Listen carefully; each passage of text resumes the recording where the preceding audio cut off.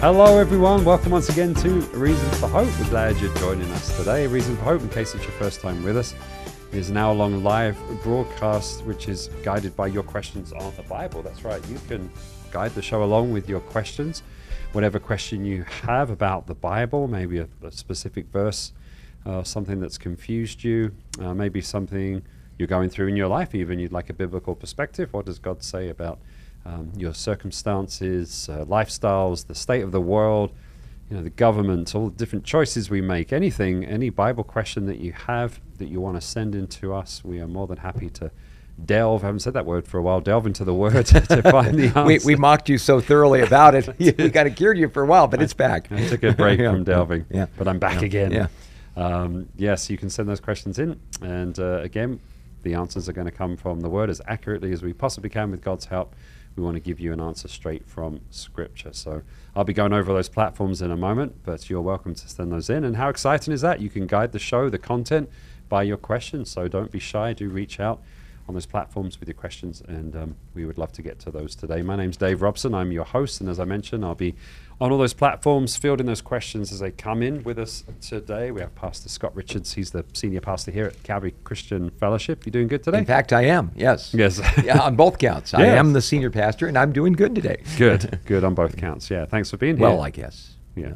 Trying to do good, but Yeah. doing well. Well, yeah. we know, we know. We all struggle, brother. It's Yeah. okay. It's all right. And Pastor Sean Richards as well. How's it go? Your right-hand man, protege, all-round good guy. That's right. Sean, how you Let doing? others speak well of you, not yourself. That's right. That's That's always good. And I missed the opportunity for an all-blue shirt day. My favorite days are the all-blue shirt, and I'm wearing a black shirt. So I'm sorry, I failed. I let you down. You could pretend it's navy. I could. Yeah. No, I don't know if I Yeah. could. Well, maybe. With the backdrop, it's shining off it. But, oh well, that's not what's important. What's important is we're going to get in the Word today with you and your questions, and we're excited about that. As I mentioned, A Reason for Hope. It's a live broadcast, Monday through Friday. We're with you live from 5 to 6 p.m. here in Tucson, Arizona, Mountain Standard Time. And, of course, you can join us all around the world because we're on the internet. What a wonder that is. And so we're glad that you join us from all around the world. It's an outreach and ministry of Calvary Christian Fellowship here in Tucson. So if you're in the Tucson area and looking for somewhere to fellowship, you're more than welcome to come and check us out. We're right by Prince and I-10 on the west side of the freeway. It's a pretty convenient location there. So check us out. CalvaryChristianFellowship.com is our website. If you'd like to get some more information, reach out to us through there. We're on the show, CalvaryChristianFellowship.com. If you go to that Watch Live tab from our website, that's our live page. Whenever we're live, we stream to there. Our services here at CCF, but also, of course, A Reason for Hope that we're doing right now. You'll see a countdown to the next show and a schedule of upcoming events when we're offline, but as we're online, you'll see the video. You can sign in with a username, and then there'll be a chat function. You can send your question in, and I'll be watching and waiting there for your questions. ccftucson.online.church is the direct link if you want to type that into your browser, ccftucson.online.church, or follow the link, as I mentioned, from calvarychristianfellowship.com. Take it to the same place. We're on Facebook as well, facebook.com/ccftucson. Hopefully we're live today. A couple of days ago we had a technical issue with that, but yesterday was good, so hopefully today is good as well. Sometimes there's problems in the communication with Facebook out of our control. But we are hopefully, Lord willing, live, facebook.com/ccftucson, or just look for Calvary Christian Fellowship of Tucson. We'd love it if you would like and share to just help spread this ministry, but that's another way you can send in your question in the chat box that's attached to the video there. We have an app as well for your mobile device, Calvary Christian Fellowship of Tucson. Search for that in your app store. Look for that red background with the Calvary Chapel Dove logo. That's our app. And we have a channel that's on Roku and a channel on Apple TV as well. So go to your channel store and you can add us as a channel if you look for Calvary Christian Fellowship of Tucson as well. We're on YouTube Live as well. A Reason for Hope is the name of the channel. So if you look for A Reason for Hope, you'll find us there on YouTube. And don't forget to like and subscribe and click on the notification bell and all that good stuff. But once again, that's another way you can send your question in the chat box there, the comment section on YouTube, A Reason for Hope. Also, if you follow that live tab, it's a great place for archive shows. It's archived there automatically whenever we're live. So if you missed the show, you want to recap, or even watch one of our services here at Calvary Christian Fellowship. You can do all that right there on YouTube, and we post questions of the week and other content as well on YouTube, so check that out. Our pastor here, Scott Richards, who I just introduced to you, is on Twitter, Scott R4H. That's Scott, letter R, number 4, letter H. He posts highlights from the show and commentary on things going on in the world, news events, and things as it relates to end times and biblical prophecy and things like that. So if you're on Twitter and you'd like to follow along with Pastor Scott, you're more than welcome to do that too. Scott R4H there on Twitter. We're on Rumble as well. We're not live on Rumble, but we post videos there, archive videos, so A Reason for Hope, Bible Q&A, and then we have an email address, of course, questionsforhope@gmail.com, questions for hope spelled out at gmail.com. You can shoot us an email right there, send us your question. I'll be checking that throughout the show. Welcome if you're listening to us on Reach Radio or another radio affiliate. Drive safely if you're on your drive time. Thank you for tuning in. I've heard from several people who listen to us on their drive, so do be careful out there in rush hour. But keep in mind that you're listening to the last show that we did pre-recorded. We're not live on the radio with you. It's yesterday's show, basically. But questionsforhope@gmail.com is our email address if you want to send us a question there when it's safe to do so, and we'll get to that on our next show. So with all that being said, once again, please send your question in. Get them in early, for we would love to explore the questions on your heart today. We never know where it's going to go. And it's always very interesting and exciting, really, to do that. So, well, at this point, we usually love to pause to pray because of it's kind of heavy what we're doing. We're handling God's word. Yeah. Yeah, big time. We want to do that well. So, Sean, would you like to pray today? Absolutely. That'd be great. And thank you that we have the chance to be here. We invite you to be here as well, to speak your word, your heart, and to your people. We're honored to be a part of the process. We ask that you would make it meaningful. In Jesus' name, amen. Amen. Amen to that. Well, we have a few questions to kick us off already as your questions come on your various platforms there. Is it biblical and a good practice to lay out a fleece before God when trying to make a decision or seek direction? Now, this is a kind of an Old Testament thing. It was Gideon, right, who laid out a fleece. Yeah, it's found in Judges chapter 6, beginning at verse 36. God had called Gideon to stand up and defeat the armies of the Midianites, who had vastly outnumbered the Israelites. It's going to be a great step of faith, and Gideon is commended for taking this step of faith in the book of Hebrews. He's listed in the Hall of Fame of Faith as a result of all of this. But Gideon's faith was a work in progress. When the angel of the Lord appeared to him and said, "The Lord is with you, mighty warrior," he probably thought, do you have a mouse in your pocket? Who could you be talking to? Because Gideon was threshing wheat in a vineyard area there. When you would thresh wheat, you would go up on the top of hills to take advantage of the prevailing wind. When you would crush grapes after harvesting them, you'd take the grapes downhill to the wine vats because it was easier to take things downhill than going uphill. So threshing still wheat, to this day, threshing wheat in a vineyard situation was kind of a fool's errand, because you wouldn't get much breeze down there. And the only reason he was doing that was because the Midianites had come in, and every time the Israelites would have any food at all, they'd come in like locusts and steal it. And that's important to understand why he was laying out the fleece. But yeah. So the bottom line is the Lord encouraged him. In fact, Gideon said that he goes, "Alas, O God, I've seen the angel of the Lord face to face. The Lord said to him, 'Peace be with you. Do not fear, you shall not die.' So Gideon built an altar there to the Lord and called it 'The Lord is Peace.'" It's still there to that day. So, again, the angel of the Lord directed him to take out his father's Asherah pole, which didn't win a lot of friends, but then to take it even a step further, that he was going to be the deliverer of Israel from this Midianite scourge. Well, again, here you've got this guy, Gideon. He takes a great step of faith and suddenly has this big pushback, and just like us, being normal, regular human beings, he needed some confirmation. And so in verse 36 of Judges chapter 6, so Gideon said to God, "If you will save Israel by my hand, as you've said, Look, I shall put a fleece of wool on the threshing floor.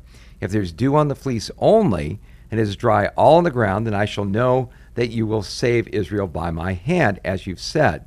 And it was so. When he rose early in the morning and squeezed the fleece together, he wrung the dew out of the fleece, a bowl full of water. Then Gideon said to God, do not be angry with me, but let me speak once more. Let me test, I pray, just one more with the fleece. Let it now be dry only on the fleece, but on all the ground let there be dew. And God did so that night. It was dry on the fleece only, but there was dew all on all the ground. So we've got this situation where Gideon comes up with a sign to confirm what God has already told him. He has already had an encounter with the angel of the Lord. We believe that this was an encounter with the pre-incarnate Jesus, meeting him there. Again, you have this supernatural event. God was with him, certainly, in dealing with the Asherah pole and so on. But it wasn't enough for him.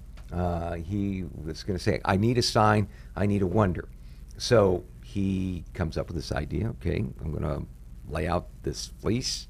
If there's dew in the fleece and the ground's dry, I'll know you sent me. So God does it. Well, what happens? Immediately goes, well, maybe that was just dumb luck, which is a silly thing to be saying when you're seeking the will of God, but says, okay, I'm going to do the opposite now. The fleece will be dry, but there'll be dew all over the ground. So, again, God indulges him, and I think he indulges him, first of all, because he understood the material that he was working with. Was Israel, Sean, at a highlight moment in their walk with God at this point? Not even necessarily to their access with God. And that's why God would humor Gideon at this point, because not only was he in a situation where basic farming, going to the grocery store, was taking your life into your own hands. Imagine how much more of a risk it was to go down to Shiloh, where the tabernacle was, where one could read the Torah and say, is this the God that revealed himself to Moses? Gideon couldn't verify this, and God never expects anyone to trust him without verification to his word, or in this case, what they need. If he had his word, he could fall back on that. He didn't have access, or at least immediate necessary access to his word to know God was speaking. Aside from the fact that the angel of the Lord spoke to him, and he acknowledged that he was the angel of the Lord. But in following through with that, verifying, no, I come from a Hebrew background, maybe this was a dream, maybe this was hallucination, God made sure to give Gideon everything, emphasis, he needed to trust him with reason. Right. And if that was, of course, in his situation, not just a direct appearance, but a verification through nature miracles, we see that at the time where they only had the Torah, they only had the first 5 books of Moses, that was limited in of itself. And what were they given? If you need a miracle, you get a miracle. If you don't need a miracle, then you can just trust me, and we can spare half a chapter, I guess. Right. But that's the point of emphasis. That's why in this situation, Gideon was given the, I guess, grace to test the Lord, not put him to a foolish test, but give him what he needed to trust him. Right. As opposed to, in our situation, which is where it doves into the question, are we in a situation where we don't have access to God's word? Just the opposite more than any other point in history. Are we in a situation where we're for reasons to trust God? No, we're definitely in a place where we have more access to evidence to support the Bible and the reasons to trust it than any other time in history. Right. But if we're going to put ourselves in the fleece lane situation, it would either have to be a mark against our own intelligence, that we're so stubborn and inept as far as our biblical understanding is concerned that we need a miracle because what God's already given us isn't enough, or we're in a situation, say, isolated in, the outer skirts of a Chinese village or something, where the government's put a cap on access to the Bible. I need a miracle to trust these missionaries. That would be appropriate.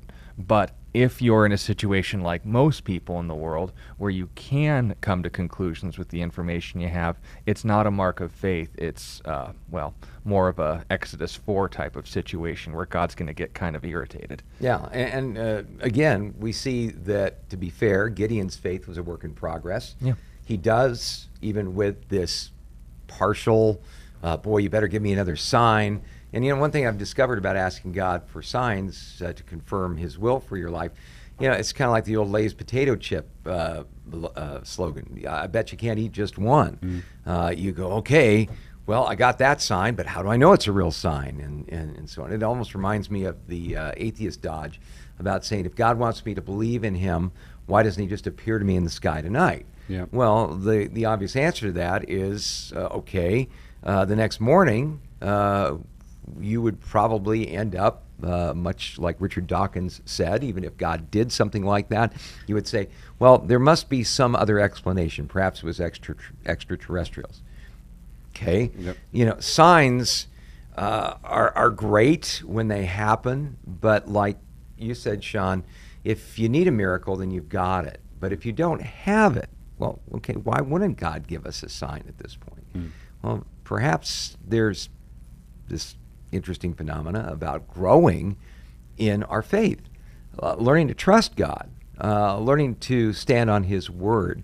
Yep. And so when people look at what was going on with Gideon and saying, this is normative, this is how we're going to trust God. I'm going to go get some wool and put it out there and say, God, you got to do this or that. Like you mentioned, Sean, one of the problems that Gideon had was a lack of access to God's truth. Yep. We have an incredible resource of God's truth. And, when people will then bring up the operative question, all right, if laying out a fleece to God, okay, give me this sign, God, help me make this traffic light if you want me to do something.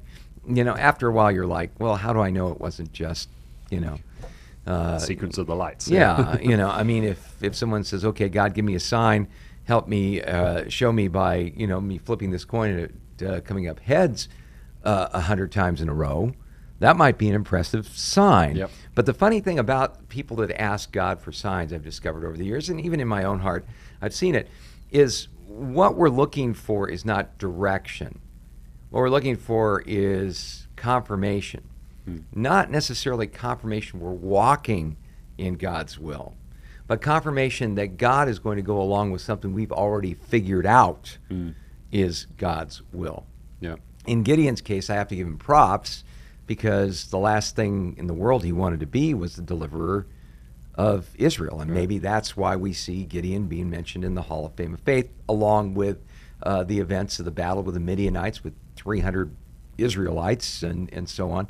That required quite a bit of faith. And we see Gideon's faith beginning in a very doubtful place, in a very fear-dominated place. He sees God. He understands who God is. He is trying to grow. God, in a sense, helps him along in this process, but he brings him to a place where he's going to really have to put it on the line one way or the other. And so when people will come to me and they'll say, okay, so asking God for signs and wonders isn't the best way of determining God's will. Right. A sign is only as good as it points you in the right direction. Well, how do we know we're going in the right direction? Well, that begs the issue to me. And that is, are we walking in God's will? Okay, how do we know God's will? Well, I think it was Paul Little, the great Christian writer and apologist, who once said, did you ever realize that the vast majority of God's will for your life has already been revealed to us in the Bible? This is a crucial thing to grasp. When people will come to me and they'll say, oh, I really need to know God's will, what should I do? Well, one of the passages I point them to is in the book of Proverbs, chapter 3, verses 5 and 6. Trust in the Lord with all your heart. Lean not on your own understanding. In all your ways acknowledge him, and he will make your paths straight. I even put together an acrostic for this that helps people to remember. G-U-I-D-E. The first thing is give the situation to God. Trust in the Lord with all your heart. The U in the acrostic stands for understand related scriptures. Don't rely on your own understanding. Look for relevant passages in God's Word that apply to your situation. Now, I realize at this point some people say, well, you're a pastor and you spend all this time studying the Bible. I don't know the Bible that well. How am I going to find those things? I always tell people, take the Proverbs challenge, I call it. Open up the book of Proverbs and start reading. Yep. And if within 3 to 5 minutes you don't find some incredibly applicable biblical principles that apply specifically to your situation, Yeah. You can have your money back. Yeah. You might need to put your reading glasses on. Yeah, exactly. But with me, if I find myself feeling like, wow, I just really don't know, I will do that. And it's just amazing how the Lord will show me, even in just the book of Proverbs itself, what he wants to do. So understand related scriptures. The I stands for invest today in walking with God. Lean not on your understanding. In all your ways acknowledge him. Sometimes we put our whole life on hold while we're waiting for the big go-ahead and the big revelation. And God, you got to show me what to do. But, the funny thing about life is it's so daily. Oftentimes if we just find ourselves cultivating a hand-in-hand relationship with Jesus just today, if he's got our heart, he can take care of putting us where we need to be. So invest this day in walking with God. Lean not on your understanding. In all your ways acknowledge him, and he will make your paths straight. Again, in all your ways acknowledge him. Decide you're going to do things in a biblical manner, not just things pertaining to the area that you're looking for guidance in, but across the board in your life. And then the E in our acrostic stands for expect guidance. He's going to make your path straight. And this is the cool thing. God is far more interested in guiding us than we are in being guided, if you will. Yeah. He doesn't want us to, just flop around in the dark, but we have to realize the resources we've been given. Thy word is a lamp unto my feet and a light unto my path. Psalm 119, verse 105 says. Well, the lamps in those days weren't these big, quartz halogen numbers. See somebody up on Mount Lemon from a distance with them. They were lamps that would give you just enough light to make the next step. And that's kind of how God guides. Yeah. It's kind of a daily thing. Okay, I don't know where I'm going to be 20 years from now, but I can make a decision that, I'm going to keep my eyes on God for the next 20 minutes. I think I can do that. and if I chop up my life in smaller pieces, you see, then 20 minutes is going to lead into 2 hours, is going to lead into 2 days, is going to lead into 20. Pretty soon, I'm going to be right where God wants me to be. Yeah. So, very good. But anything you'd add to that? No, I already spoke. Okay.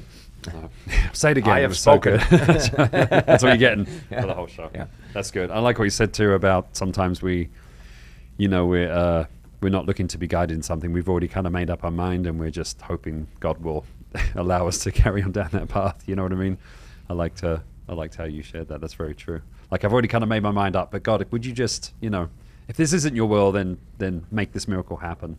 Like, if we're honest with ourselves. Yeah, I think Chuck Smith once said that he saved an awful lot of time in his life when he finally decided that he wasn't going to pray to try to talk God into coming around to his way of thinking. Right. Yeah. It doesn't really work. Save a lot of time and energy doing that. Yep. Well, great question. Thank you for that, fellas. Question that we had from yesterday too. What evidence is there that Jesus was a Jew? Do we have evidence that Jesus was a Jew? We're given both of his family histories dating all the way to the lineage of David, who was a Jew, and to Jacob, who was a Jew, and Isaac, who was a Jew, and Abraham, who was a Jew. So if he's related to all these people through both of his parents, that would make him ethnically a Jew. Yeah, and as far as even the most solid definition of that term, the term Jew comes as a shortened form of the term of Judah. You might recall from your biblical history that Israel had a civil war. The northern 10 tribes refer to themselves as Israel. The southern 2 tribes, Judah and Benjamin, refer to themselves as Judah. The interesting thing is King David came from Judah. And so, when we see Jesus' lineage, you could not be more Jewish than Jesus is. So, and the reason we have these genealogies was that was incredibly important to the people of that time. If you claim to be the Messiah, the first thing they would say is, well, okay, what's your connection to David? Because God promised David that he would have a son whose rule would never end. And so the people of Israel knew that the Messiah had to be not just from the tribe of Judah, but had to be a descendant of David. And so that's why we see those two genealogies there in Luke and Matthew. Good. Thank you. Thank you for that. Let's see, next question here. I'll mention we seem to fail to stream to Facebook. It's happened twice this week again. Again. Yep, we're in talks with our streaming company. We produce our show, we send it to our streaming company, they send it out to the platforms, and I'm seeing that Facebook is in the starting position, not starting up, not going, and so they're aware of it, and we're working on the reason for that. I've heard some other customers are also experiencing that, so something to do with the relationship between our company and Facebook. But anyway, working on that. We apologize for that, but once again, that's why I go over those other platforms. CalvaryChristianFellowship.com, you can find us there, and on YouTube and all those other places. But let us see here. Question from Leah. Why does God choose some and not others? When it came to David's son... Sin. Sin. Sorry, thank you, yeah. David sinned greatly, yet God wasn't done with him. Saul sinned as well, but God was done with him. Why Jacob and not Esau, etc.? And I guess we could relate that to salvation too. Why does God, if salvation is a gift from God, why does God save some and not others? Yeah, the conversations, I think, leaving out half the Bible when they make that conclusion the status quo. Obviously, God is sovereign, and we can go to many passages to that, but also man is free and morally culpable for the decisions that he makes. Yep. We believe in a God that's big enough for both to exist at the same time. So when Scripture affirms sovereignty, it's obvious passages like Jesus stating to his disciples, "You did not choose me, but I chose you that you should go and bear fruit." But other passages noting all the way back to the foundations of Scripture, noting, "I have set before you life and death, blessing and cursing, therefore choose life that you may live." When Jesus said, "You did not choose me, I chose you," that's no more an empty or deceptive statement than God to put good things before his people and saying, here's your decision, make up your mind, as if such a thing were possible. So we affirm what Scripture would affirm, but we don't deny what each group and their special emphases would deny. When we look to the account of Esau, we read of him despising his birthright, that he found no repentance, that he wanted nothing to do with the true and living God. His decision to reject a relationship with God wasn't God's decision. It was a reflection of Esau's own attitude towards God when, as we read in Malachi 1, it says, "Jacob I have loved, but Esau I have hated." You look at his relationship with Jacob, and you know he had to drag that guy into making the 2 or so good decisions he made in his entire life, kicking and screaming all through the process. Esau couldn't even manage that. Now, noting that God doesn't bet on losers, he understands the decisions we'll make in advance, but it wasn't as if Esau was set up to fail. Being from the messianic family of Abraham and Isaac, having access to and witnessing the sort of miracles that Jacob was also privy to, and being blessed by the Lord and having more access to information about the Lord than anyone else on the planet, he still chose to reject God and his descendants after him. We talked about that yesterday in Ezekiel. So noting that decision and looking at others, you mentioned not just Jacob and Esau, but Saul and David. You read about the incident with the Amalekites. What was Saul's, go-to phrase whenever mentioning the Lord at all? Let's sacrifice to your God, Samuel. Don't shame me in the eyes of the elders. Let's go and worship your God, Samuel. And on it went. And you see him basically out of paranoid delusions massacring the priests of God because he suspected that they were harboring David, who was anointed by God. So here's the point. When we look at a contrast of Saul and David's not just lives, but attitudes, it wasn't as if one was more sinful than the other. You're 100% right about that. But we are talking about a difference in attitudes towards God, in that when David messed up, where did that bring him? To his knees before God, asking for mercy. When Saul messed up, what was he trying to get appeasement for? His reputation. Saving face, sure. So that's the difference. The kind of people who choose God are the ones who choose God.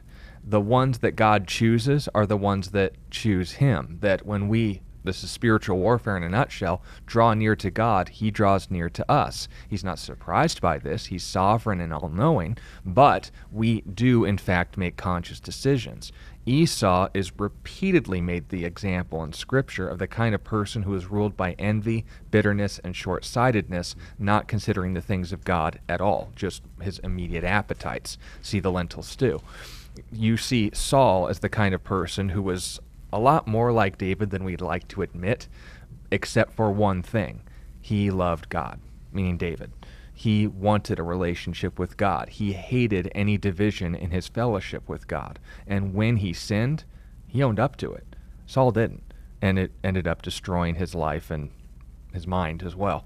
But that's the point. When we emphasize sovereignty at the expense of free will, we end up just as much in conflict with Scripture as when we emphasize free will at the expense of sovereignty. Right. We don't diminish God, nor do we make him out to be some tyrant who determines what we're punished for before we exist. That just doesn't make sense. Right. Right on. Yep. Yeah. Great answer.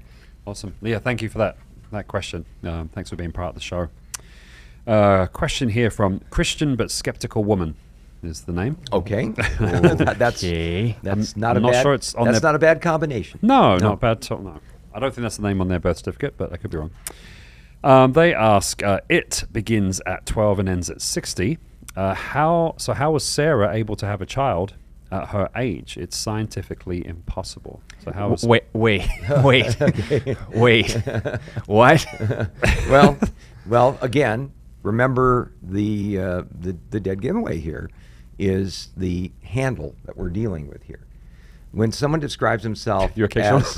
as I'm trying to process this. okay, well, let me help you. When someone describes themselves as being skeptical in our day and age, essentially that's shorthand, not for the fact that say, well, I'm led by a deep commitment to logic and reason. Essentially, what that means is I'm a materialist. And by that, what I mean is a materialist will say that there is no such thing as the supernatural, right. That God can't be involved and intervene in his creation because we have figured out that everything can be explained by natural process over time. Yep. And so if you say to someone that buys into all of this, that in the beginning God created the heavens and the earth, well, if you buy into naturalism, that's going to cause you to go tilt. Doesn't fit my paradigm.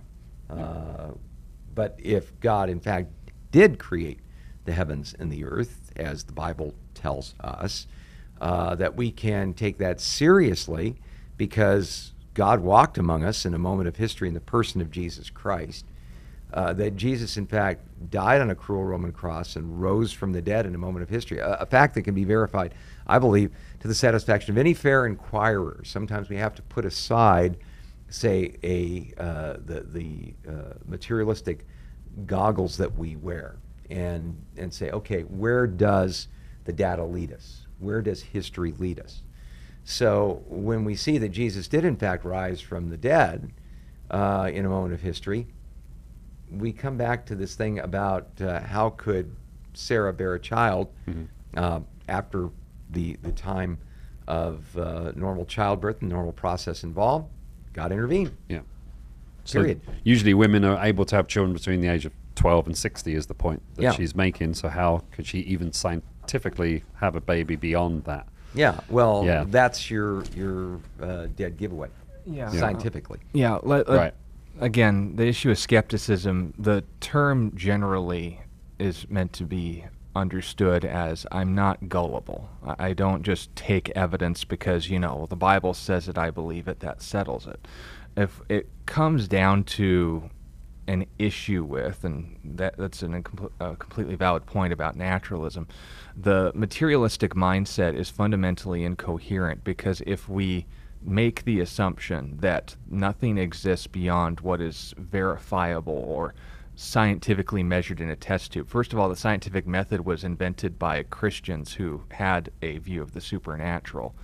I don't understand a lot of the premises going on here.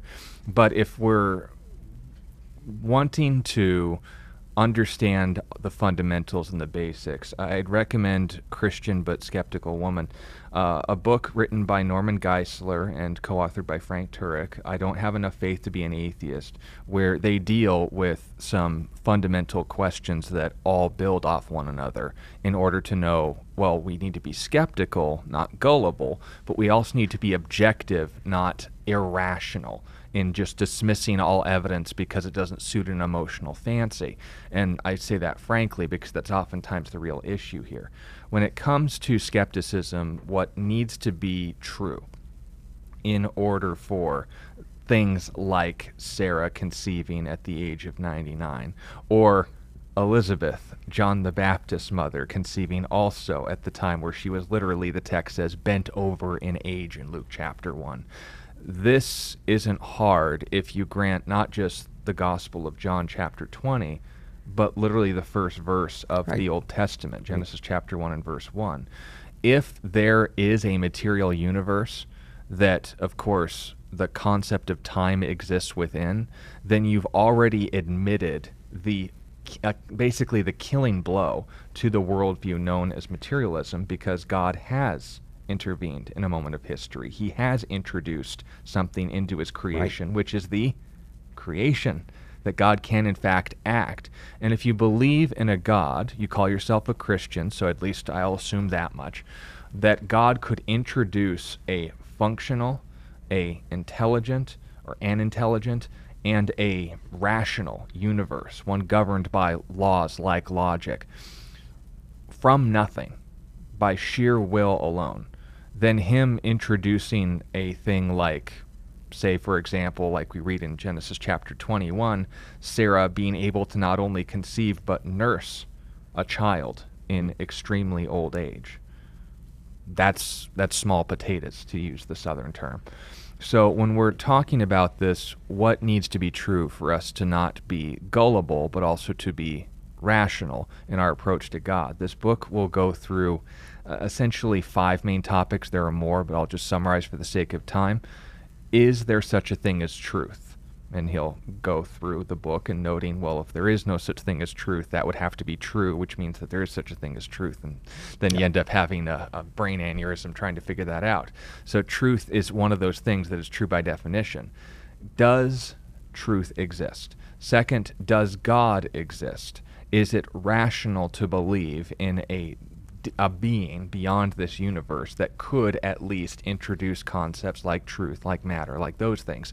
Not narrowing it down to Christianity, but just the concept of deism. That's all that they argue for, and they assume only information that atheists would allow in any conversation. Some of the great books you can cross-reference this with is The Devil's Delusion by Berlinski. He literally wrote like the atheist version of this book, where he just calls out the, internet trolls like Richard Dawkins and Sam Harris and Christopher Hitchens and saying, you guys are kind of going beyond your field here because you're arguing bad philosophy in order to dismiss the concept. It's and he uses a lot of fun illustrations, but I'll digress. So does truth exist? Does God exist? Does the Bible get its facts straight? And they go through the information regarding the Bible and what can be tested, not what's assumed by faith, whatever that means, but what can be known about the Bible. And finally, did Jesus exist, and did he rise from the dead? With those questions at the foundation, then you can justify the first word in your name title, what it means to be a Christian. But if we approach the rest of the Bible and say, well, maybe, Sarah conceiving in her old age, maybe that's like an allegory or something, let's just throw out Genesis and stuff. That's very inconsistent if we're willing to grant the sort of things that even atheists will grant about the Bible's claims.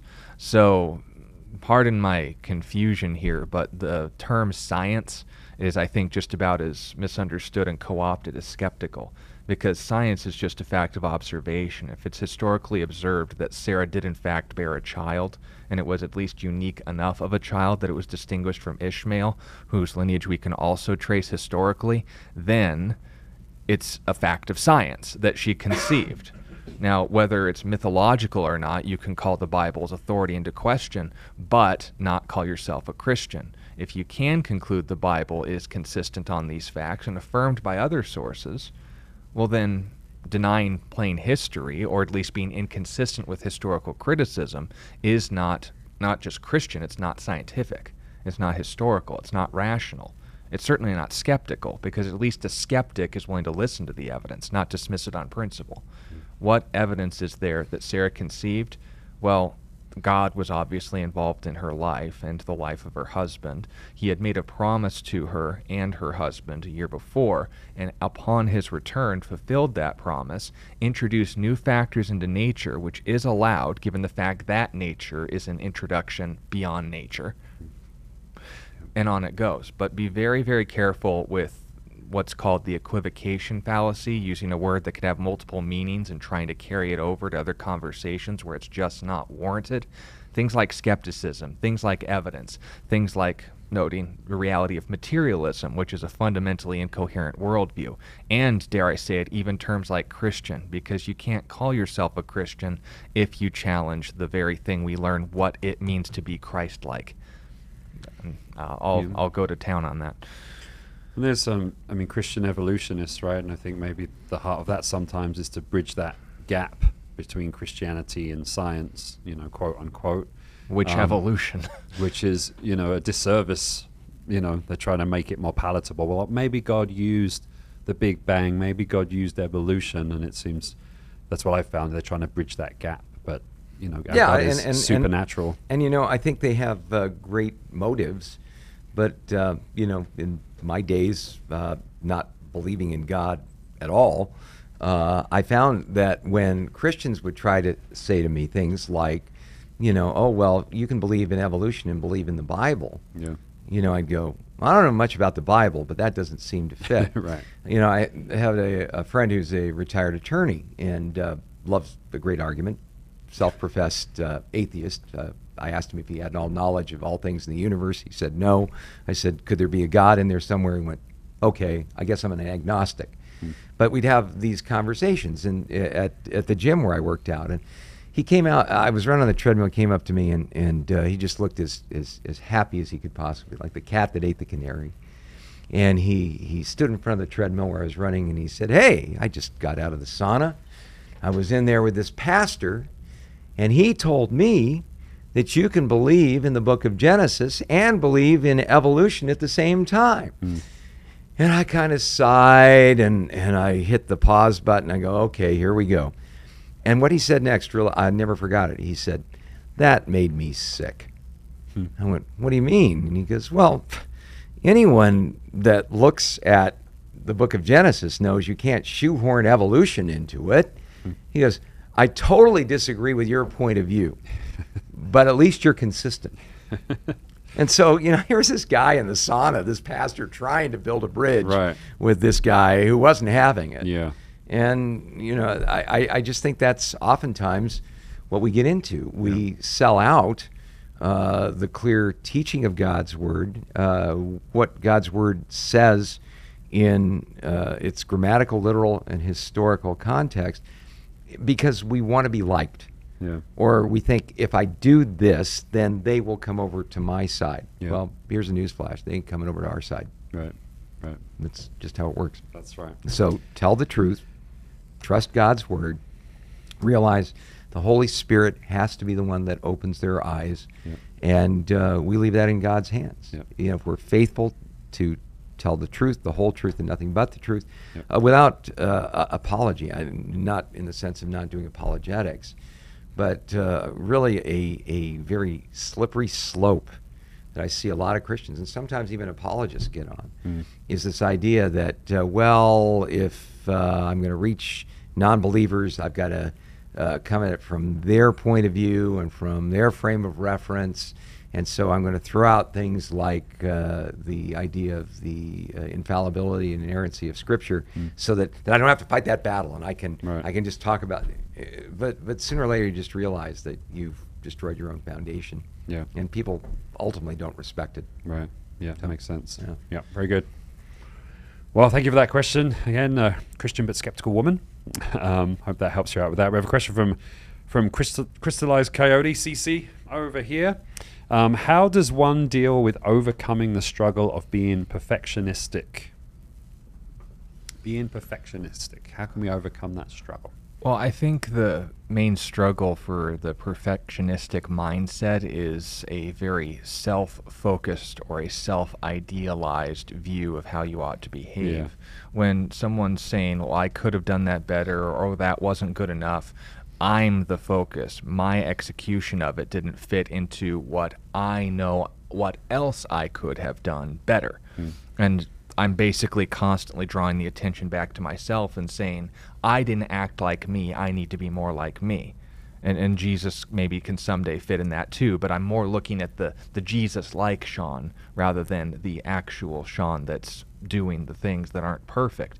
When it comes to this, and I'll just be honest, it's an attitude of pride, this perspective of saying that I ought to be better than I am, that's positive, but what is the better?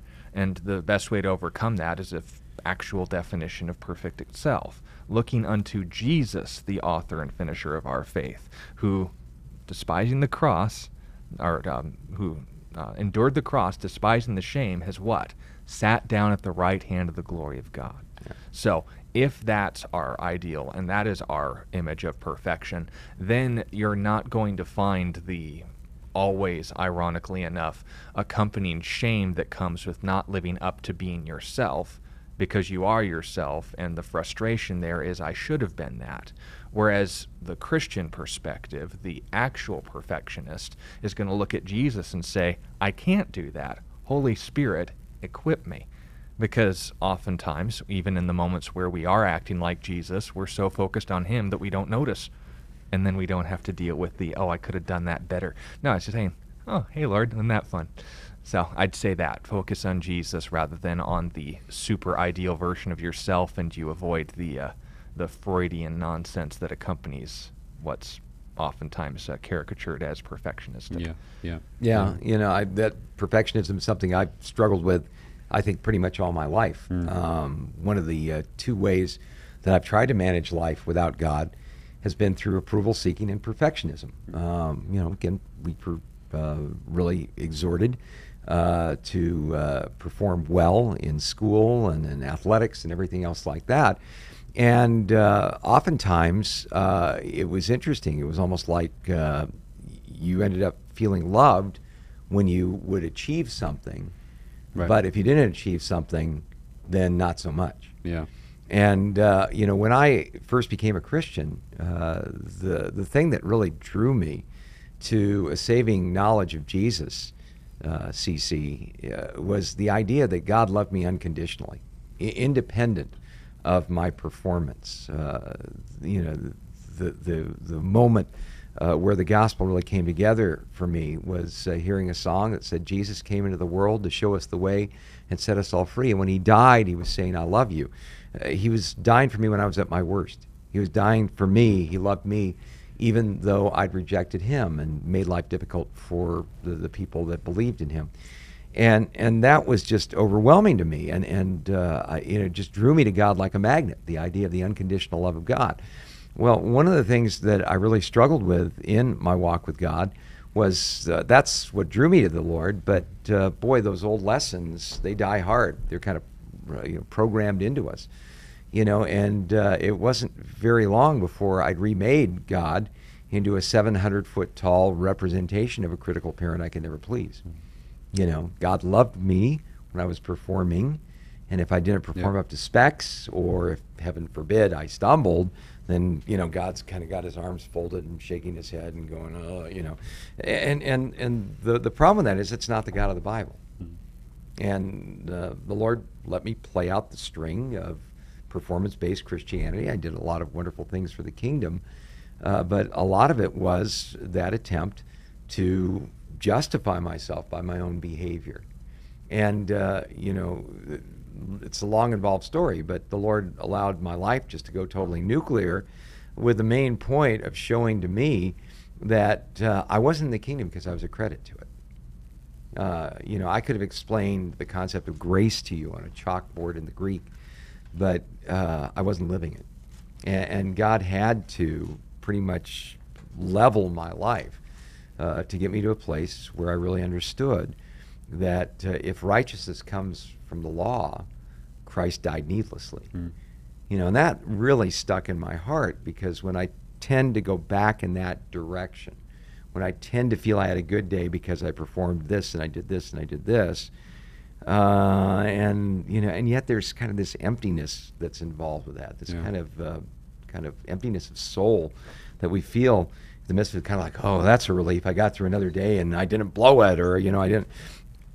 The fascinating thing to me is that the Lord will tap me on the shoulder and remind me that when I fall into that, what I'm saying is that Jesus didn't need to die for me. I can hold up my end of the bargain. Yeah. And I never want to say that. Yeah. You know, so coming back to the cross and understanding the enormity of Jesus' sacrifice, you know, it tends to put us in our proper place, I think. Yeah. And you've shared, you know, I don't mind sharing because I know you have, even from the pulpit, that your dad came to the Lord, you know, I mean, deathbed pretty much, to right at the end of his, you know, towards his the end of his life. Yeah. Yeah. And I know when you made that decision to go into ministry, it was a big disappointment to your dad. So that must have been a real pivotal point, if you were, you know, kind of living to please your dad and your parents, to decide to do something so against what your dad wanted for you. Oh yeah, he told me, and this was a quote at that time, that I was a complete disappointment to him as a son. And when you're a approval seeker and a perfectionist, what does that make you? A perfect approval seeker. Yeah. You know, I mean, you know, you're a golden retriever on steroids. Yeah. And but I really believe the Lord brought me to that place where it was kind of like, okay, am I enough for you? Is following me going to be worth it? Yeah. And I'm here to tell you it is. It was really funny. Before my dad passed away, I had a conversation with him, and I said to him, you know, if I'd done what you wanted me to do and hadn't gone, say, into the ministry, if I'd gone into law, I said, do you think you really would have respected that decision? And he kind of thought about it. He sort of smiled at me, and he goes, probably not. So it's just funny, you know, these fallen simple strategies we have, like perfectionism and approval seeking. We think they're going to get us where we want to go, but they're self-defeating. Yeah. So many of us haven't experienced that kind of love and grace until we come to know God. You know, we fail as parents, and our parents fail us, and on it goes. So, well, Cece, hope that. Sorry, Sean, you anything else to add to that? No. Thank you, Cece, for that great question. Hope that helps you out. Hope that helps you overcome some of these things as you just serve with peace in your life in that. Question from Yari here. Chariot of fire, Elijah was taken up to heaven. Is that a literal or symbolic or something else, the chariot, as far as that? Question from Yari. Why would it be symbolic? You know, a chariot going up to heaven. It's a bit far-fetched, no? No. Well, people will say that, obviously, but I represent the people. But there's no indication in the text that describes Elijah's departure that anything else was in view there. You know, again, God even told, or Elijah even told Elisha, that if you are there and you see me when I depart from here. So, visual encounter, something that wouldn't be interpreted by him. It would be just there to him. You know, and some people, you know, there's the movie Chariots of Fire, and, you know, it's just Elijah, it's just this wonderful exemplary life, and sort of a glorious thing that you go out like that. No, in fact, Elijah was taken into heaven with a fiery chariot. And we see them appear again in Elisha's ministry when the Syrian soldiers were there to assassinate him. What did he say when he said, there are more for us than against us? He was surrounded by chariots, plural, of fire. And then when they tried to charge and take him out because he was leaking all this military information to the king of Israel, he said what? Let them be blinded. That wasn't a symbolic and like saying, oh, he gave such a riotous speech that they just like didn't know why they were fighting or something. No, they were literally blinded because of a literal presence of heavenly creatures that were described literally as chariots of fire. And here's kind of the tricky part, I think, that a passage like this brings up, is that we believe in a literal, historical, grammatical interpretation of the Bible. Where appropriate. We often say, when the natural sense, the plain sense makes sense, seek no other sense. And by literal, what I mean is not wooden. We take a look at the kind of literature it is, whether it's writing poetry, whether it's prophecy, whether it's historical narrative. And when you're dealing with historical narrative, you're dealing with historical facts. You're dealing with things that are obviously supernatural, but are being reported because this is what, in fact, happened. When we take a look at the account of Elijah going into heaven, we don't find it in poetry. We don't find it in even a prophetic book, although prophetic books do have historical narrative in them. We find it in a book that gives us a historical narrative of the life of Elijah. And if you say, well, that was just symbolic, where do you stop? Was the fire coming down from heaven on the sacrifice on Mount Carmel symbolic? Seemed rather literal. Did God literally create the heavens and the earth, or is everything we see an illusion? Yeah. So, again, when we say we take the literal, grammatical, historical approach to interpreting the Bible, what we're trying to do is we're trying to read out of the Bible, not read into it as much as possible. Now, we all do that. Nobody is 100% perfect as far as these things are concerned. But that's our goal. That is our desire, not to overlay on the Bible, say, my background or my biases or, the things that I would expect to see in life. And it's just funny when people fall into that trap, they end up creating more problems than they solve. There's some who say, well, when Jesus walked in the water, he was just walking on a sandbar.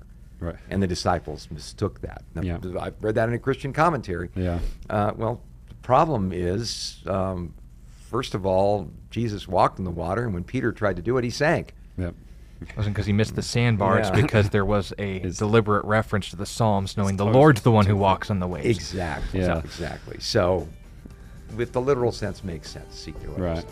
There's a bit of a theme today of that, of God being supernatural, above his ways and thoughts are above ours. And allowed to be. And I'm glad. Me too. Because my thoughts are dumb sometimes. So thank you for being part of the show. We'll see you again, same time, same place tomorrow. Same faces too, I think. God bless you guys. You've been listening to A Reason for Hope. Thank you again for joining us as we continue our journey through God's Word, one question of the heart at a time. Until we meet again, we would love to connect with you.